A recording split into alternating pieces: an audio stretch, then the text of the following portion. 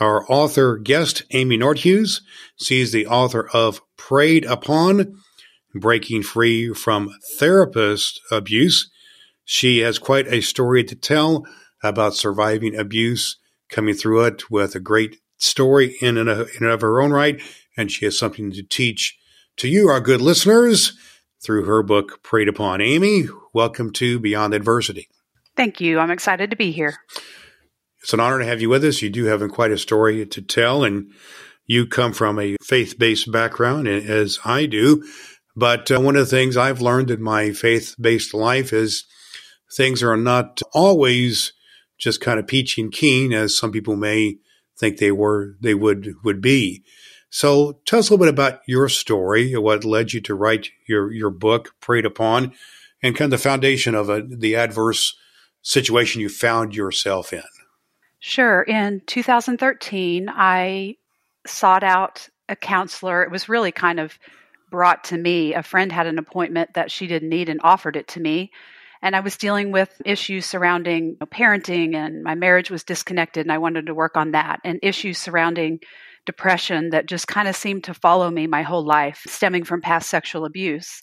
And so when she offered me her appointment, I thought, sure, why not? And I thought it might be a God thing that she's even offering, because I had become, I say, a new believer in around 2012, just meaning that my faith really had come alive for me at that point. So knowing that this therapist was highly recommended and he was an elder at my church, I felt like this is a God thing, and we're going to work on this depression, and this is going to be it. I'm going to find the healing that I've always longed for. So I start to see him in therapy weekly, and he was kind of a father figure, grandfatherly type person in my life, and just really seemed to be rooting for me and wanting to know me and help me and support me. And so it was really helpful in the beginning, just having kind of somebody there, that I could talk to, and that built me up. And it wasn't until I'd been seeing him maybe 6 or 7 months, and I had grown quite attached to him by then, that he kind of made what I say is, his first major move or first red flag. And that was that he offered to rub my feet or my shoulders for a Christmas present. And it was very startling and alarming. And I mean, I froze, as I have done in my lifetime when I've been in other abuse situations. And, in my panic, I just felt like, pick one or the other, Amy. This is awkward. This is uncomfortable. And, childhood abuse kind of takes away our no and takes away our right to use it. And I felt like I couldn't say no to this, person in authority and this person that I thought cared about me. I thought, he wouldn't be offering if it wasn't for my benefit. So I picked shoulders, and then I quickly changed it to feet, and I was able to just kind of get through that. Eventually, I decided that it was just a kind gesture, and I kind of minimized it, rationalized it, blew it off, and it became just kind of a no big deal thing. And that is how grooming works. There's then a period of kind of normalcy where they're letting you adjust to this, advancement that they have made.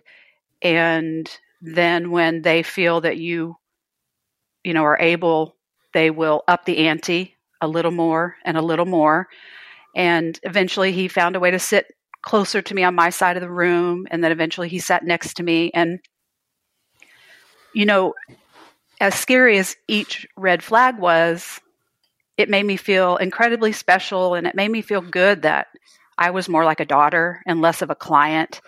And, the sessions were all about Jesus, and we opened up the sessions in prayer, and the Holy Spirit, he said, was his boss. And so I felt like all of this was a good thing, and that God was blessing me through it, and that it was helping me, and that, as silly as it may sound, that, God was kind of loving on me in this way, like letting me know you are special, you are deserving, you're not just. So he was couching his grooming in faith lingo, God language, if you will. And he was coming across in a kind of a paternal way and things like that, comforting. So kind of classic signs of someone who's trying to groom you, really, in lots of ways. Yeah, but sadly, having just kind of become this new believer, I was very naive. I didn't know a lot about the spiritual world, and I really did think that God was blessing me in big ways and trying to make me feel loved, and that was probably true.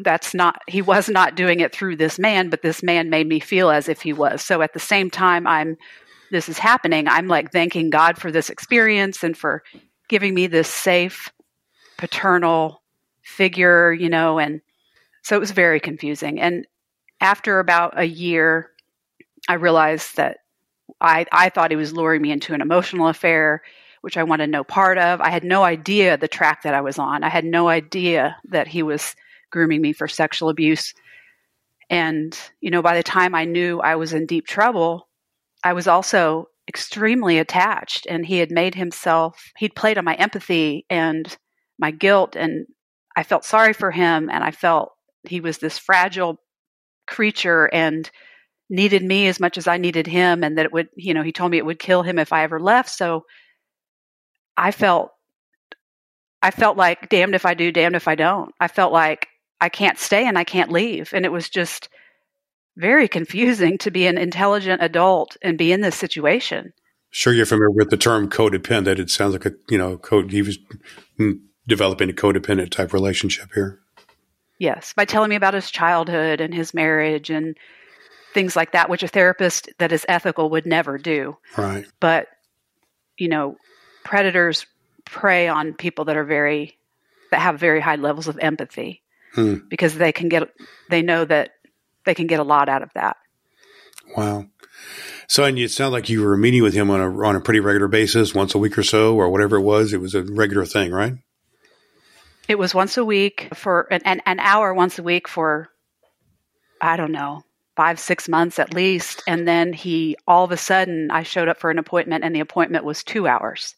Okay. And I was very thrown by that. And he said, I was able to get us an extra hour. But again, after I got over the initial panic, I thought, well, cool. I probably need 2 hours. And then it was 2 hours once a week. At the very end, it became 3.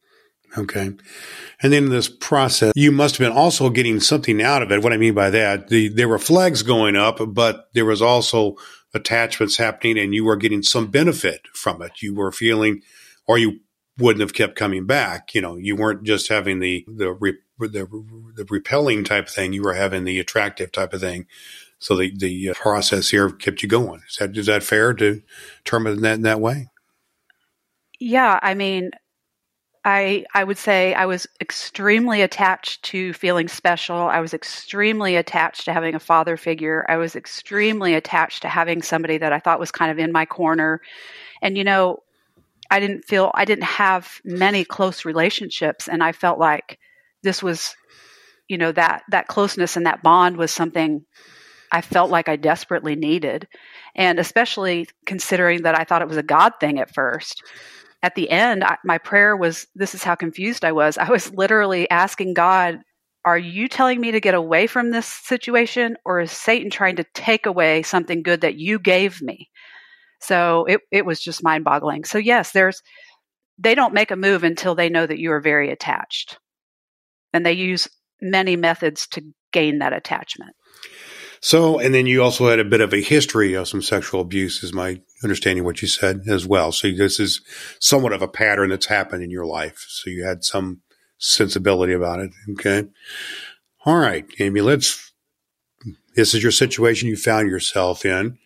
You found yourself in this adverse life event and being involved with a therapist who is using Christianity to lure you and to attack you in his own way and to manipulate you.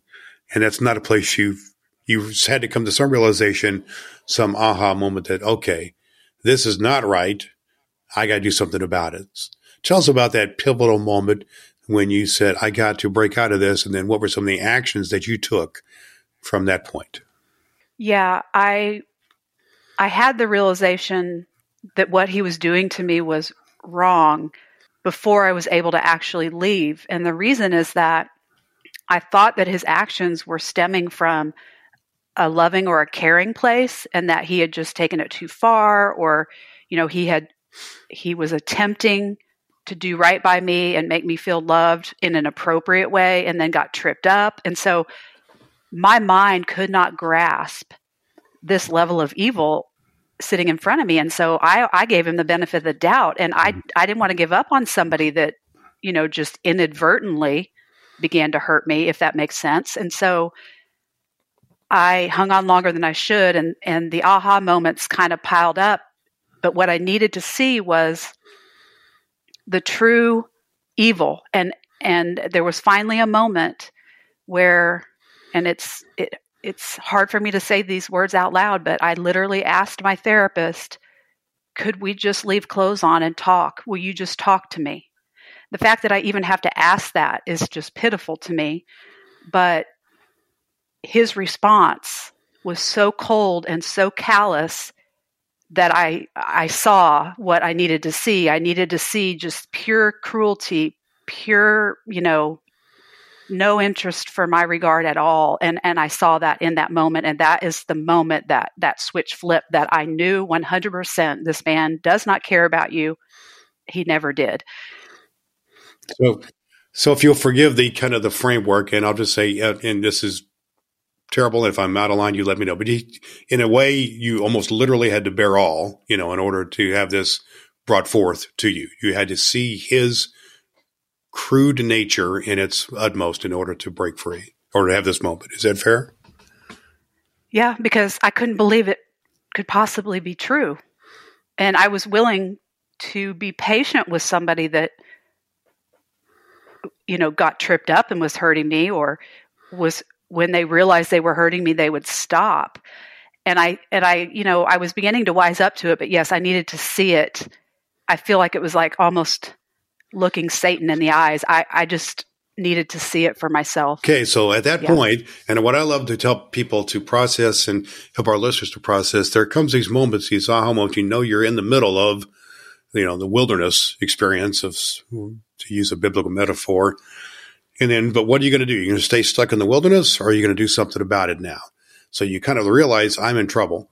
So I'm really an advocate of what are the actions that you took in this particular situation to break free of that? What are some of the actions that you took from that point on?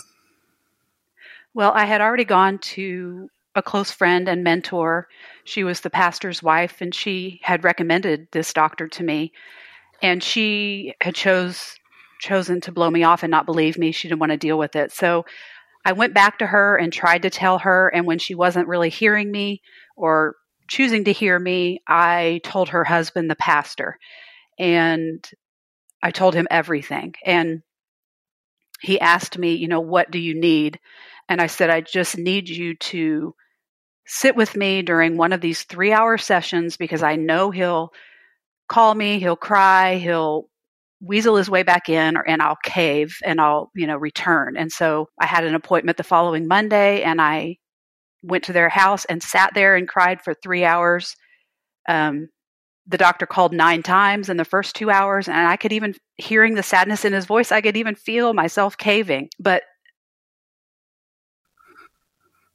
so let me just be clear. You went back, but you had yourself and the therapist and your pastor. So there was 3 of you in the room. Is that right? No, I did not. No, I did not go back. I sat at my pastor's house. Okay. During that 3-hour session. I did not call and cancel. I just did not show up. I went to their house, my pastor's house, and they sat with me. You were a no-show. Yeah, and in that, you were a no-show. I was a no-show. Okay, all right. I'm with you now. Being the conscientious person that I am, I thought, well, I need to at least tell the secretary I'm not coming. And they were like, no, you're not calling. So yes, I needed their help. I needed outside help to help me break that tie initially. Okay, I just want to be clear about this. So you said he called 9 times. Did you take the calls? Did you speak to him, or you just hear like voicemails or something like that? Just voicemails. Okay. And towards the end, I even felt like I just at least need to call him. And of course they said, no, you're absolutely not. And so the other 2 folks, the pastor and his wife, heard these voicemails. So you were able to validate your situation, and they understood then. Is that the case? Okay. All right. Yeah. Thank you for clarifying that. And I think that's important. Super big step that you took to get other people involved. So great. So now you had this happen. So what'd you do then? Or what were some of the actions that you took to really get the healing part going on? That's kind of the part of where you're kind of analyzing the problem. You're kind of diagnosing the problem, and now you got to heal. Right. I had a pre-planned vacation with a friend a week later, which was a blessing. And I spent that week just analyzing the whole situation and looking at what took place and realizing you were groomed, you were manipulated from day one, and just kind of processing it. And the next action step that I took, when I came back, and I'll tell you, it was terrifying. I didn't want to tell anyone. I didn't want to tell my husband, because how is he going to understand when I don't even understand? If the world finds out, I'm going to be judged and mocked and blamed, and who's going to believe an adult? But I knew to heal that I needed to speak up. And so when I came back, I shared everything with my husband, and then I made the decision to report this abuser to the medical board in my state. So he was an actual MD, is that right? I just want to be clear about that. He was a psychiatrist that did therapy. Yes. Okay. All right. So I filed that complaint and began that process. And, there was healing just in speaking up for myself for the first time. And there was great healing in being believed and fought for the first time. I couldn't believe that, these medical board investigators and the medical board doctors, I was a total stranger to them, yet they seemed to really care. And that gave me great healing. And then, the next stage, I would say, was just realizing that I wasn't the only one and I wasn't alone. I had to find other adult victims so that, because I thought I was the only one on the planet. And that was hugely helpful. I found an organization that just supports adult victims of therapist and clergy abuse. And from there, I made the decision to file a civil suit, a medical malpractice suit, because only 50% of the states in our country consider therapist abuse a crime. And it is not considered a crime in my state. So I did the next best thing, and that was to file a civil suit. Again, it was hard, but it was healing and rewarding to feel like I have a voice and I'm fighting back to, standing up to a bully. Because I wasn't the only victim. There were many victims. And I felt like I did it for me and I did it for everyone that he'd ever hurt or will hurt. Okay, just to be clear, you're talking about there were many victims of this particular doctor. Is that right? Correct. Okay, because there's a lot of victims out there all over the place of clergy and therapist abuse. Okay. So you began then to gather other like-minded people and to gain collegiality and commonality and community with others. That's great. And then eventually you decided to write a book about it, right? Yeah, I needed to, in order to forgive myself, I needed to understand what happened. I'm very hard on myself, and I just couldn't accept that I could be manipulated, and I couldn't forgive myself for, staying as long as I did and for falling for it and becoming attached. And so I wrote it out originally just so that I could see it for myself and begin to be gentler with myself. And it was very helpful to see it kind of unfold on the page.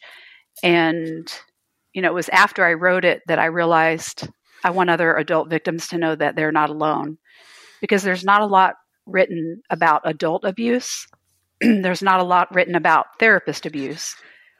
And so that is when I decided to share my story. I feel like God wanted me to share it, and I promised him that I wouldn't write a book that didn't glorify him. It wasn't going to be a book about revenge or, or anything like that. It needed to have value and glorify him to be worthwhile. And so it took me years of healing to be able to produce a book like that. I had to have the healing under my belt before I could really write the ending to the story. Yeah, it's interesting the way you're terming things here, Amy, that you wanted to make sure your book and your story glorified God and was honoring and not a situation where God was punished. And yet the framework, the circumstances that you found yourself abused were connected through your references were through a church, and your counselor, your doctor called himself a person of faith. And there was a framework of, I'm called by the Holy Spirit or whatever terminology he used, that for many folks could be a way that they could be really, really hurt by the whole sensibility about the church world and people of faith and so on, and that could help them to go away from faith. So I want to talk to you about that for just a second here. How did this whole episode impact your faith? Did it get your faith? Did it assault your faith? Did you have to make sure you had a different way to connect with God or a higher power in order to navigate this? Tell us a bit about your faith journey through this whole process of the abuse and then the healing going forward. Yeah, and that's a huge question or huge dilemma for most victims. But I spent the first 40 years of my life depressed and angry with God, and I didn't think he could communicate with us. I didn't like this whole idea of being put here on earth without, giving my permission and having to endure whatever we have to endure. I had a lot of anger and bitterness towards him. And so in 2012, when I began attending a Celebrate Recovery at my church, and that's when I had mentioned that my faith really came alive. And I feel like that realization that God is close to me and that I can talk to him and that he can answer me was such a huge revelation for me that it felt life-changing for me, that had I not had that experience right before this abuse, I feel like this abuse could have brought me down for good, taken me under for good, but it didn't, because I refused to lose what I had just gained. And so I never did suspect God or turn on God. I knew he was trying to reach out to me during this experience. I knew he was calling out to me, trying to help me. And it was me that was saying, well, God, I'll fix it. Just give me some more time and I can fix this. So I never felt, abandoned. And then afterwards, when I had that vacation in Canada, God showed up for me in the most magnificent ways. And I'll let people read about that in the book, but he just lavished his love on me because he knew the journey that I had ahead of me. I did not want the journey. I did not think I could survive the journey. And by journey, I mean, I did not think that I could come home and, admit what happened, tell my husband, tell the world, report the doctor. I wanted to just crawl under a rock. And so it was with God's, kind of supernatural, love during that time that kind of gave me what I needed to continue forward. And then to answer your question, because I don't want it to sound so, rosy, I have extreme hurt towards the church. My pastor did behave,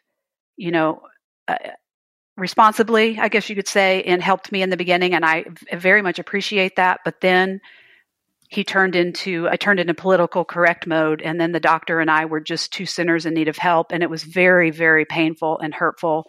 And I felt disregarded, and really I had to leave the church, and there was no follow-up. And when I reached out to my pastor, a couple years later to talk to him, he said, you need to talk to the pastor at your own church, your new church, as if there was going to be a new church. And, sadly, I had tried to find another church, and I was attending, and I met with the pastor I don't know what my attempt was going to be. I just needed to tell him how I was struggling with being in church, as if he knew it would somehow be better, or he could pray for me. And before I could even get the story out, he said, don't bring drama from your old church to this church. And I've pretty much been done with church ever since. Well, this is the kind of stuff that, I'll be honest with you, it helps define the difference between a spiritual relationship and a relationship in an unhealthy or toxic church or situation. Right. Church can be the greatest place in the world to experience, the wonder of community and community with Christ, but it can also be a place where unhealthy people go and to prey on others. And I know part of the process that you talk about here, people preyed on, as in P-R-E-Y-E-D, can also be preyed upon, P-R-A-Y-E-D. Yeah. And I know that's a kind of play on words you have in some of your work. And so, I come from a world, I'm a retired pastor, and I know that this kind of thing happens. I've witnessed it myself. I've have colleagues who've been embroiled in it, and church folks I know some pretty well who've been embroiled in this type of thing, and even family members who, for this particular reason, but because of their own run-ins with the church not understanding their lifestyle, have moved on. So the church is no longer relevant to their life. And so what I just want to say from my part as a clergy person that I apologize to what has happened to you. It shouldn't have happened. It was wrong. It was a sin. And God will deal with that situation. But it is tragic that you had to go through it, and so many people do for so many levels, and the church can do better. And I hope that these type of conversations can help that to happen. But what I want to say to you also is that, yea, God, that you have chosen a path that still does not deny God, but is using that still as a resource to help you with your healing. But for that healing, where I want to go to now, and I believe really a big believer in a process, Amy, where people to get healing have to take some action like you did, have to somehow connect and process the spiritual life, the inner life. But then they have to make it the cognitive, the thinking part, the application part, how you live your life. Right. So what I'm getting at now, how have some of the things in your life changed in terms of new disciplines, new routines, new ways of doing life, new awareness in your life, new processes? What are some of the things you do now you maybe didn't do before, now that you're more healed? Yeah, the first one we kind of touched on, and that is I am much more confident in my personal relationship with Christ. I'm much less anxious that if I'm not in church every Sunday, I'm a bad person. My faith is stronger and more relational than it was before this experience. And this doesn't maybe exactly answer your question, but I had to make the decision to forgive my abuser and forgive those that, hurt me in this process, because I refuse to be, imprisoned by bitterness and anger and unforgiveness. I'd lived in that most of my life. I was not going to go back to that. And so a lot of it with, forgiveness, which is really hard for all of us, especially victims of clergy type abuse, but it was a decision to not give my abuser any more power, over me, or take up any more rent in my head. And so that was another thing that I did. I would say that I am a little bit gentler with myself now. Again, I had a lot of, I guess, like guilt-based faith, Right. Like if I don't do my devotional in the morning, or if I do my devotional and I don't read the scriptures that go with it, I am just a complete disappointment, and I don't operate that way anymore. I know that God loves me even if I'm doing nothing. Sound like grace and forgiveness are more a part of your life now than perhaps they were before. That guilt and obligation and religion were part of what it was before, more so. And that's a good thing. I also would say I'm sensing that you have a loving spirit now to share your story with others, to try to be helpful, because you've seen what happened to you. It's also happened to others because you got connected with the community of other people that this has happened to. And now you're giving back, and you've given back by writing your book, Preyed Upon, Breaking Free from Therapist Abuse. And so who is this book for? What's it all about? I know you said a little bit why you wrote it, your own process, but let's talk about that person you're writing it for now. Tell us about that.